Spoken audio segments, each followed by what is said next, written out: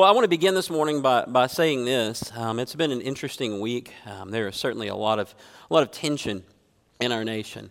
And I want to remind us, just a reminder of who we are. We are Christ's bride. We are the church. And I want to make sure that we represent ourselves like the church. This is not my opinion. This is what Scripture says, that Christians choose life from the womb to the tomb. That we are appreciative of all that God has created. But I believe this: God has placed us here for such a time as this, to minister to those around us. And I think in the future we are going to have incredible ministry opportunities, and I look forward to what that means for us as a church. Now, let me begin this morning with a story. When our daughter Hadley first got sick, and I know I talk about Hadley a lot, but it was a big event in my life, and so it kind of colors some things for me, and I learned a lot of lessons through it. But when she first got sick, we landed in the PICU we were in the PICU for, I don't know, right at a week, and she was so very, very sick. It was unrelenting. It was sort of every minute. We didn't know what was going to happen the next minute. And so you're in the PICU for a week. There was Hadley's bed, and originally there was one chair, but we managed to drag another one in there. It was real cramped and tight. And Devin and I were kind of to the place where we felt like we couldn't leave her bedside, because that's kind of how touch and go it was for 5 or 7 days. And but we quickly discovered that you have to have sleep as well. And so we would take shifts. Sometimes you might find us sleeping in a booth in the cafeteria. You might find us sleeping on a bench out in a lobby. Every now and then, the Ronald McDonald House would let us have a room, but they kind of rotate people through, and we'd get a better night's rest there. But we figured out we had to do this in shifts. And so Devin is one of those crazy people that likes to get up early and drink coffee and just take on the morning. And so she would get the shift from about 6 a.m. to, about 10 or 11 o'clock. And I would get the late night shift because I've always been a night owl. And I can remember one particular night, and Hadley was in bed. Her breathing was erratic. Her heart rate was all over the place. And it was just me in my chair, and it was Hadley in her bed. Of course, she's a little bitty girl at this time, about 4 years old, 4 or 5. And I was watching this monitor of her blood pressure, monitoring her breathing. My eyes were glued to it. Well, right beside that, Alice in Wonderland was playing on a tiny, tiny TV. And I've always hated that movie, by the way. I hate it even more now. But that was all that was on. It's Alice in Wonderland or infomercials. So I'm watching the monitor, and I'm watching Alice in Wonderland, and I'm keeping an eye on Hadley. Well, this particular night, man, I can remember it was me by myself. It was about 2 a.m. I had been on shift for several hours. And I can remember thinking, Josh, all you have to do is just wait for the light.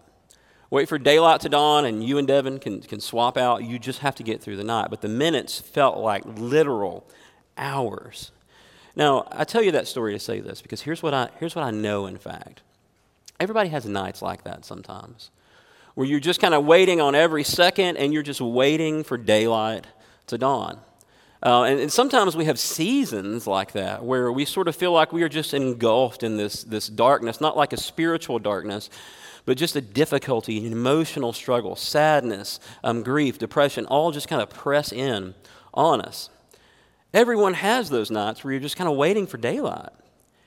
And I think it's important for us to know this, that no one's life is completely fun.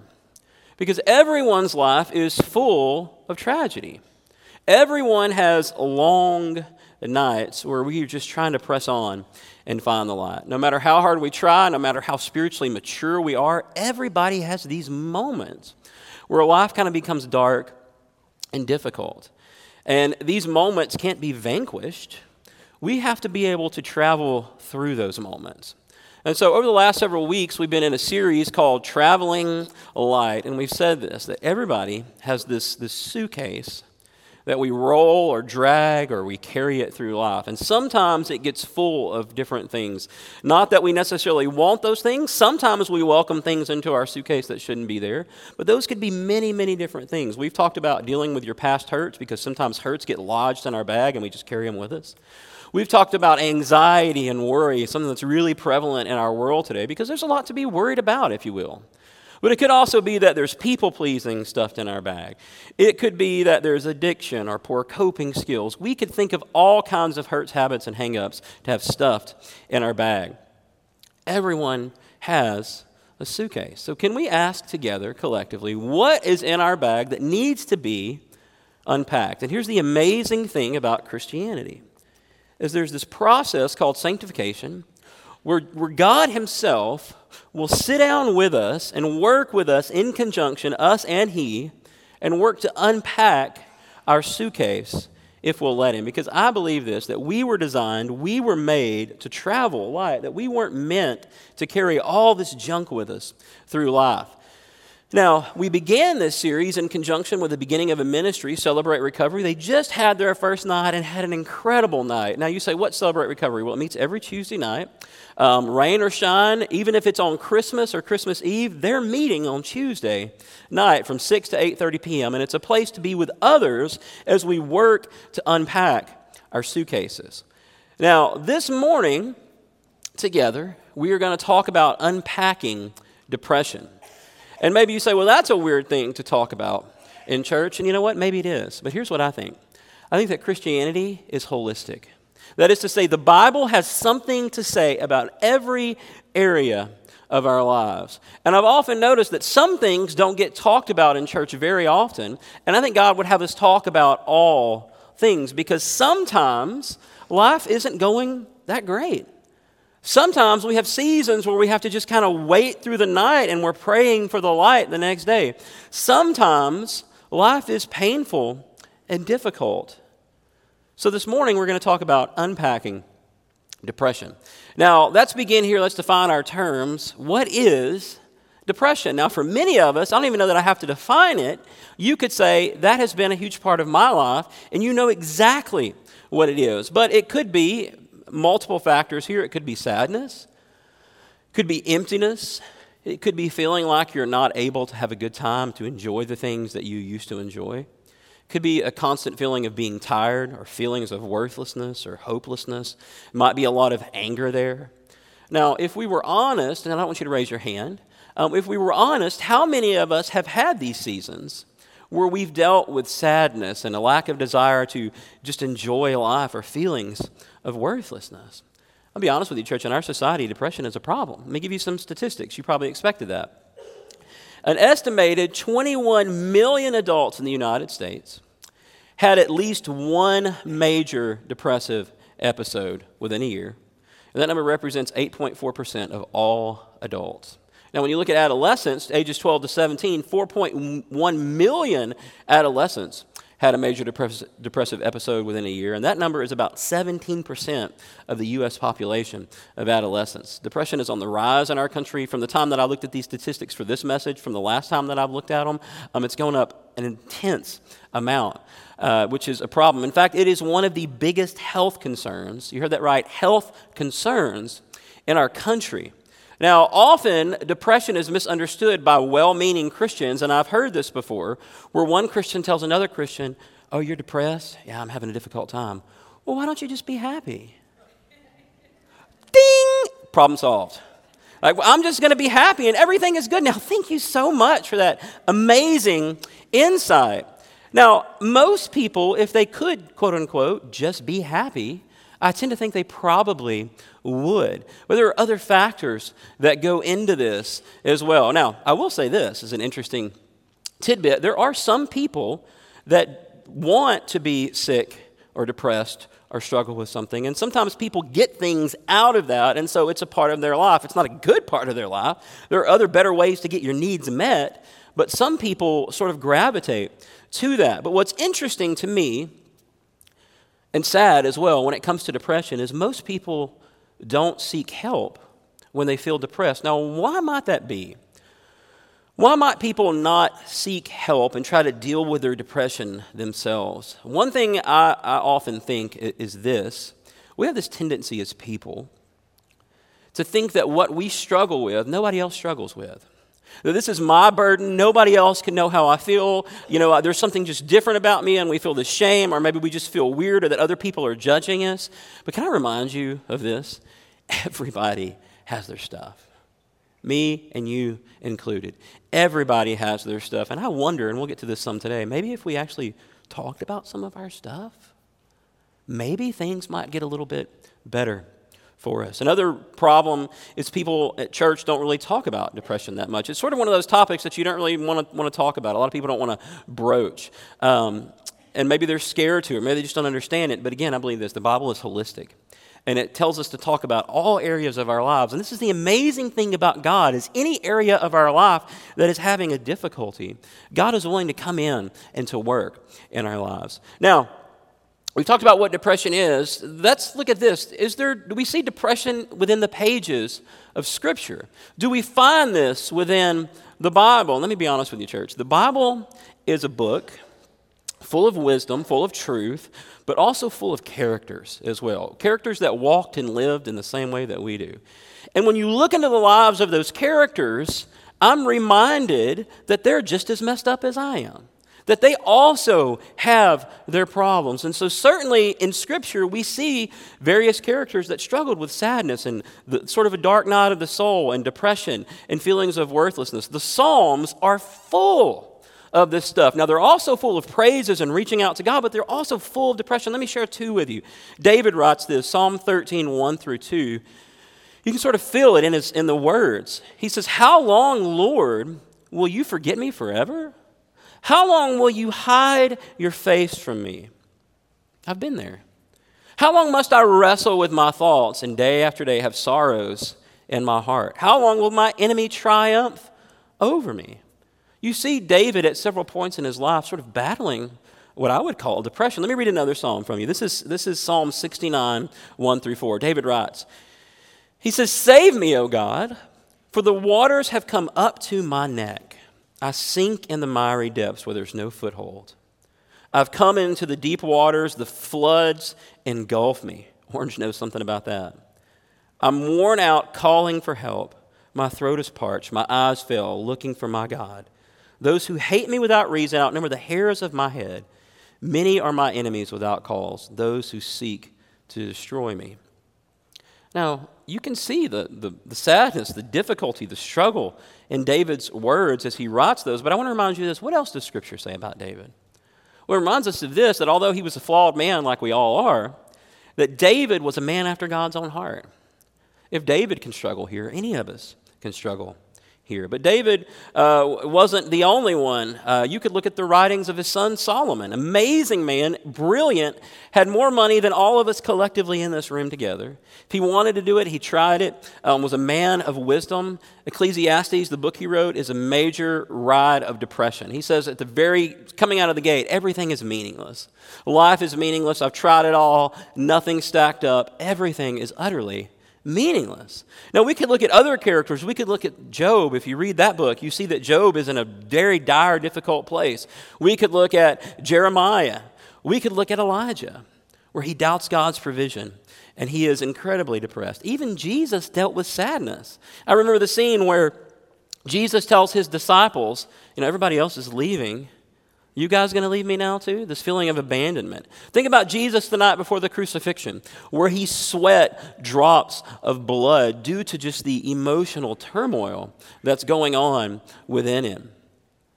Sometimes depression is just sadness. Sometimes it's just feeling a little, in the full household we call it blech. Sometimes it's feeling that, but sometimes it's long lasting and it impacts the people around us and life isn't normal anymore. Now, this morning, this is what I want to do. I want to kind of drill down a little further. I want to ask, what causes depression? And as we look at the causes, I want to look at some really kind of simple solutions, so they may not be always easy to implement, but to sort of kind of diagnose things and also to see where the resolution is in these moments. So as we talk about the causes, I want to weave the antidote in as well. And it should also be mentioned, I'm using the term depression sort of widely. It could be clinical depression.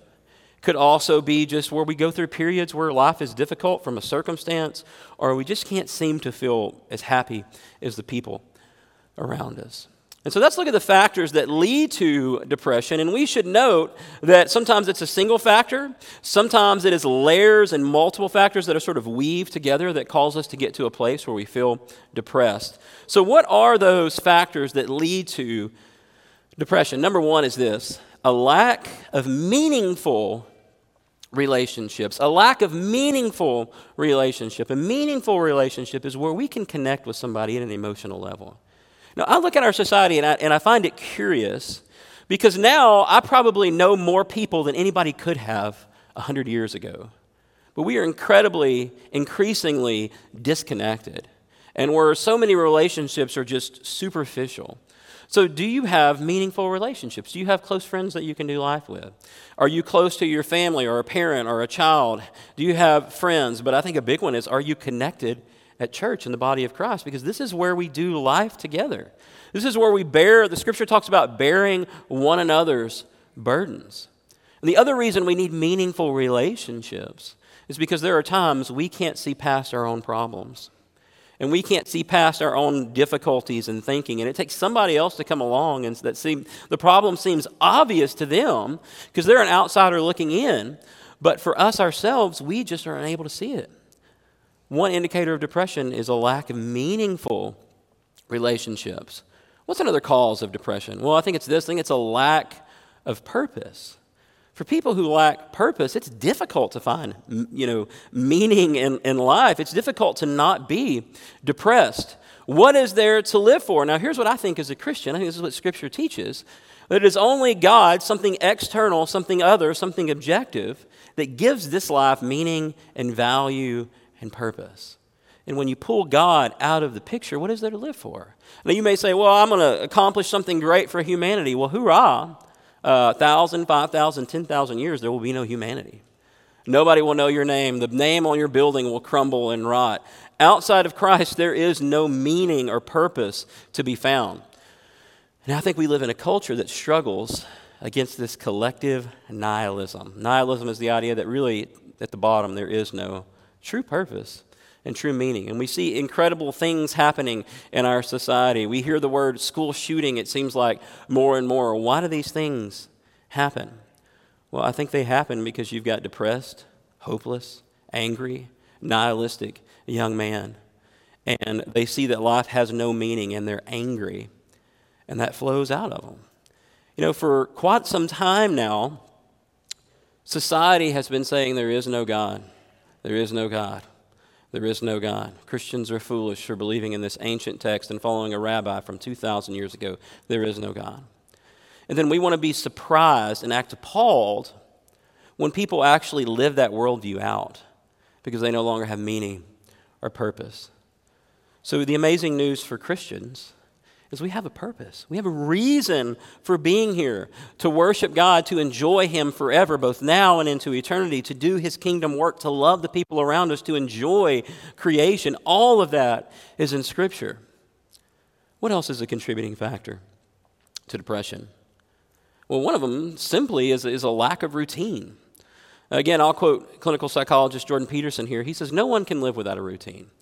Now, this is something in my young adult years that I struggled with. In college, my routine was all over the place. I liked to stay up late, sleep in, but some mornings I had to be up early, and so I kind of yanked my body around. And what research shows us is that if we don't have healthy eating habits, we don't take care of our bodies, we don't have some semblance of a routine, then that is a considerable factor that contributes to depression, something that's kind of easy to some degree to work with. What else causes or contributes to depression? One of them is a lack of meaningful goals. Let me ask you, Christian, are you pursuing things that are meaningful? And by meaningful, I mean they have lasting significance, that what I'm doing today echoes into eternity in some way. Now, we all have those menial daily things that we have to do. I mean, I get it. The car has to be washed. The kids have to be bathed. But even in that, you're still living out the mandate that God has placed on us to live our lives and to take care of our family. But are we pursuing things that are meaningful? If you're unhealthy, are you working to change that? If you struggle relationally, are you working to get plugged in? Relationships don't just happen, you have to work at them.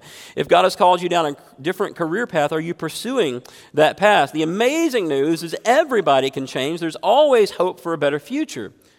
But sometimes we're so scared to change, even though we know this is where we need to be going, and we just sort of stay locked in. That is a contributing factor to depression. Here's another one. Addiction. Addiction and depression often go hand in hand. Now, I'll give you a Bible verse, Matthew 6:24. Jesus says this. Now, in the context, he's talking about money, but we're going to use the application here. He says, no man can serve two masters. No man can serve two masters. Now, it is impossible to fully serve the Lord and then also be a slave to some addiction as well. And addiction, Scripture says this is always a sin. Well, why is that? Because at the heart, addiction is idolatry. And idolatry is looking to anything in creation to meet those inner needs that we have, that ache, that void, when God himself is the only salve and solution for that.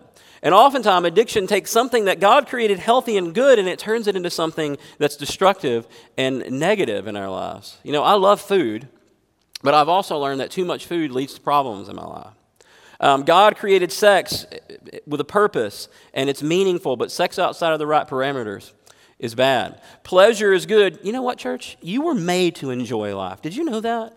Now, there are some Christians that I've talked to that feel like the Christian life should be some form of monkery, where we don't enjoy it. But if we weren't intended to enjoy it, why did God make it so amazing?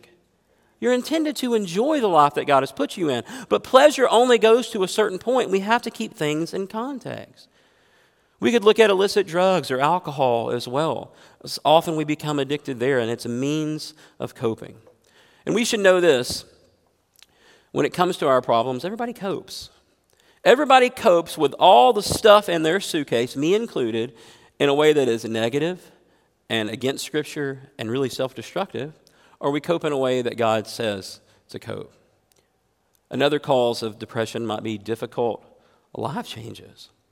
Loss of employment, death of a family member, maybe going through a divorce or moving or kids leaving the nest. And you know, the more of those you have at one time when they start to stack up on one another, research shows the greater likelihood that we could experience a moment or a period of depression. Life changes make us more vulnerable to mismanaging our emotions. Speaking of emotions, another contributing factor to depression is our emotions. Now, what is an emotion? Well, it's something that you feel. It's the way that you feel. For example, often anxiety and depression occur together. Now, church, I want to remind you this morning, just because you feel something, does that make it so? You know what we do a lot of times? We feel a certain way, and we take that as the truth. Now, buddy, your emotions will lie to you, and they will lie to you frequently. My wife says this. She says, emotions make a lousy engine, but they make a great caboose. In other words, emotions provide color to life, and we enjoy them. But if they are steering the ship, if we let our emotions run wild, well, we may find ourselves in a difficult situation. Your emotions will get you into trouble. In the same way, another contributing cause and thing we have to think about is our thought life. You know, let me ask you, church, do y'all talk to yourselves? Well, I'm glad I'm the only weirdo here this morning. Everybody talks to themselves. It's what psychologists call your self-talk. I know it's a super creative title. We all talk to ourselves. We have our conversations in our mind all day long. What do I want for breakfast? Well, I could eat this, but it's really unhealthy, so maybe I better eat this. And then sometimes this wins out. We're constantly dialoguing with ourselves. But here's the problem. Sometimes our thoughts do not reflect the way things really are. We often think things that are not true. Sometimes we even assume things about other people. Well, so-and-so kind of looked at me funny today. Wonder what I did to make them mad. That just leads us down this trail when so-and-so just looked at us like they do every day. But our thoughts will get us into trouble. Let me share a verse with you. Jeremiah 17:9. I love this passage. He writes, the heart is deceitful above all things. Now, what does that mean? Well, it means, first of all, contextually, it means we have this proclivity to want to justify and rationalize our sins. I want to do that, but I probably shouldn't. Well, let me think of a way, and we lie to ourselves, and we end up doing it. But I think we also do the same thing in our thought life at times as well, where we lie to ourselves. So, also, Proverbs 4:23, above all else, guard your heart, for everything you do flows from it. Now, what's the heart? It's my thoughts and my emotions. Solomon says this in Proverbs. You have to be really careful about what goes on in here. You have to make sure that everything you think and do matches up with the Bible. But sometimes our thoughts get a little out of whack. And again, friends, that's why sometimes we need to talk to somebody else, because there are moments where I think something, and my lovely wife says, no, that's not true. You've got some stinking thinking, so to speak, going on right now. You got to think something differently because what you're thinking is inaccurate. I'm thankful she does that. Sometimes it's a counselor or a pastor that needs to tell us those things. Sometimes it's a parent or a child or a friend.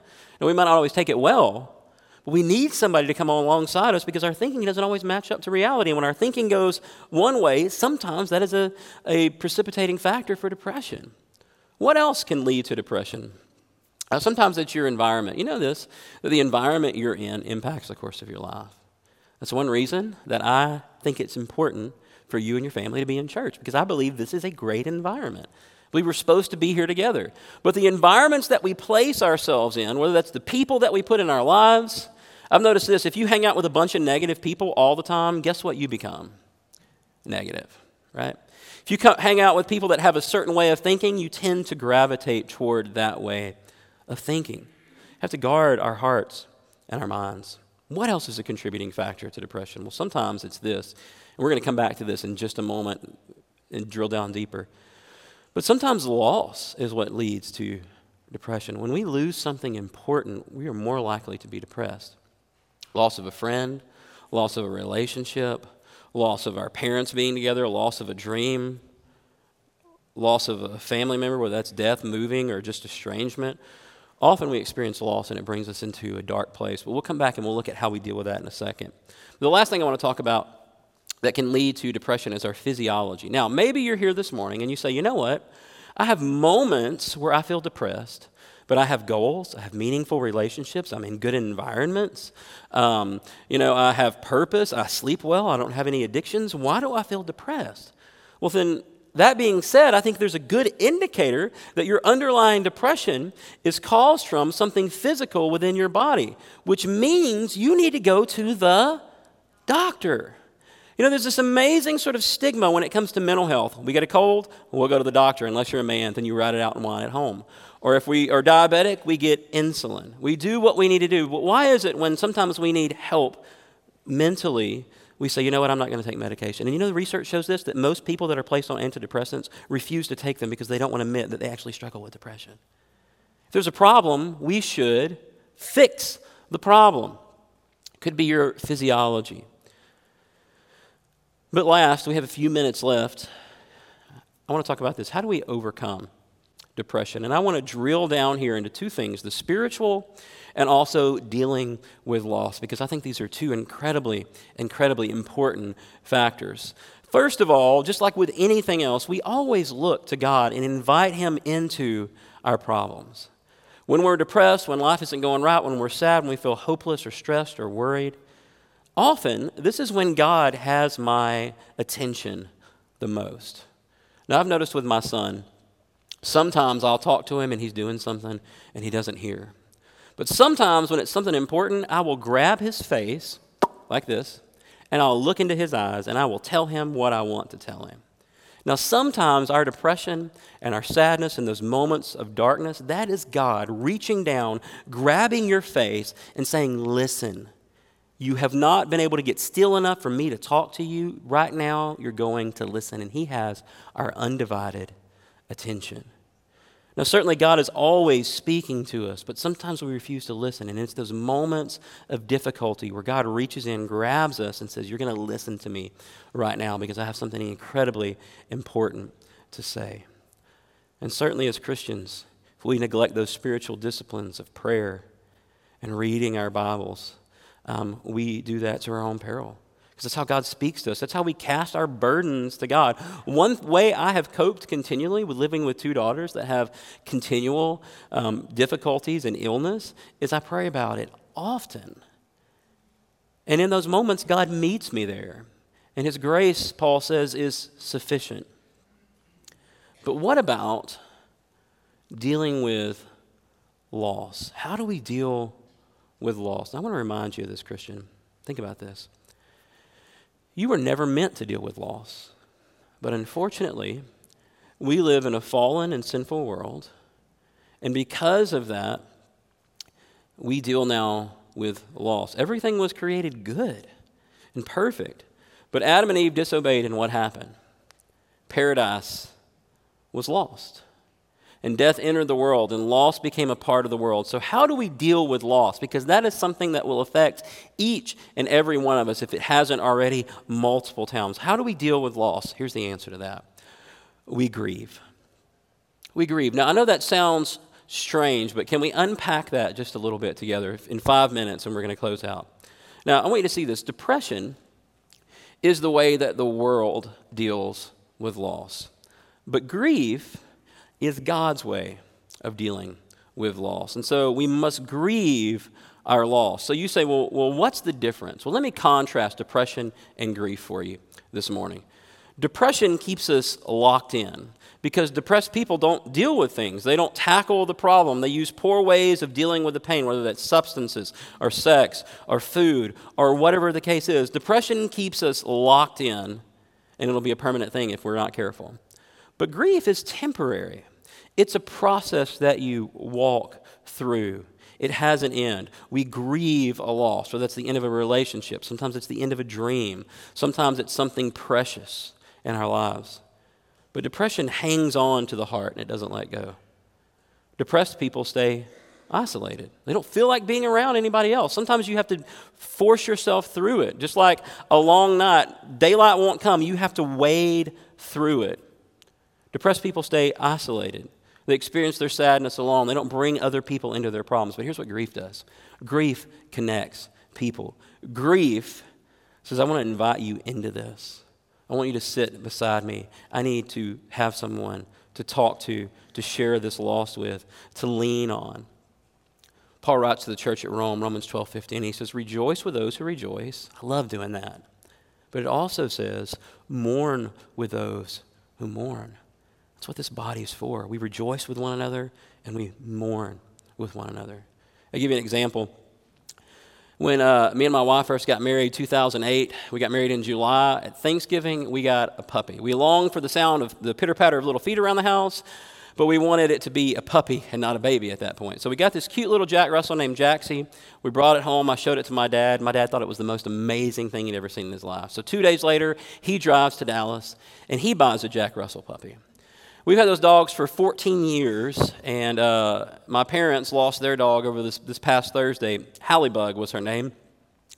And it was a blow to them. And it was a blow to my kids because especially those girls of mine, they're super emotional. They have cried all weekend about that dog. So what did? We mourned together. We talked about the good things and the memories, and we worked through it with our kids. When we grieve, we cry out to God, and we lean into God, and we lean into other people. Now, depression says this. It says avoid emotion. Don't think about it. You'll be sad. Don't think about it. You'll get upset. Don't look at those old pictures, or you might cry. Don't remember the good times you've had, or you might fall apart. Depression says avoid the emotion. Grief says embrace it. You know what? It's okay to feel sad sometimes. In fact, it's a legitimate emotion. Feel the emotions. Admit that we've lost something. Depression lives in denial. Grief says, yes, there was a loss, and I have to accept it. Grief embraces those painful emotions. Depression distorts reality and gives us false hope. Well, maybe things will get better if I just shove it down and don't deal with it.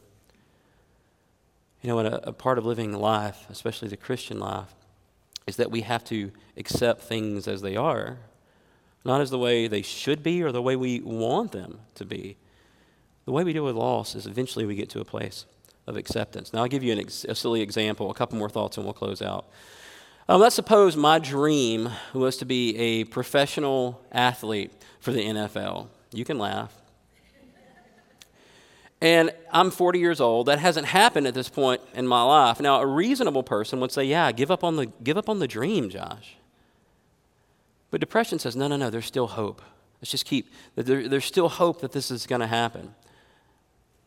Grief says, you know what, that's a dream that I'm going to have to say is gone. I'm going to have to mourn that loss. Grief is honest about loss. Next, depression withdraws. Depression pulls back, but grief needs. Depressed people push others away. Grieving people say, hey, come here, I can't do this alone. Whether that's talking to a pastor, a friend, somebody else that we're in a connection group with, a therapist, whatever that is, grieving people draw other people in to deal with the grief. Depression keeps people locked in the past. Grief says, deal with the past, but that's live in the present, and that's look to the future. Grief says, take the resources you have in the moment, lean on other people, lean on God, and claim God's amazing promises in the future, and let's deal with the past. Now, to recap, we are almost to that lunch hour, and those links, I've been smelling them all morning. So to recap, how do we deal with depression? Well, we don't try to deal with it using things that won't fix it, whether that's substances or isolation or ignoring the problem. Everybody copes in some way. God has called us to cope a specific way and to live honestly. We work to build meaningful relationships. That's why church is so important, I believe. We seek purpose. What are you pursuing that's meaningful? We look for goals. We find a routine. We deal with our addictions. We acknowledge that our thoughts and our emotions may not always be right. We change our environment. If the problem is physical, we deal with it like it's physical. But we deal with loss by grieving. We let God into the pain. We lean into Him. We don't turn away no matter how hard it is. And God will bring us through it. Now, as we close, I want to quote a passage to you. Paul, 2 Corinthians 12:9. He says, but he said to me, Jesus said to me, my grace is sufficient for you, for my power is made perfect in weakness. Now, here's what I know. Maybe you're at a place right now where you are just struggling, where every day is a struggle. Will you invite God into that? The Bible says this, that He binds up the brokenhearted, that He binds up the brokenhearted, that He heals their wounds. And I think God desires to do that in our lives. But you know what? We actually have to take the steps that will allow Him to work. And so this morning, what step perhaps is God calling you to? Maybe you don't know Christ. Maybe He's calling you this morning to embrace what Christ offers, forgiveness and new life. Maybe you struggle with, something that's in your suitcase and you say, you know what, it's time for me to start unpacking this. Maybe you struggle with sadness or grief or depression.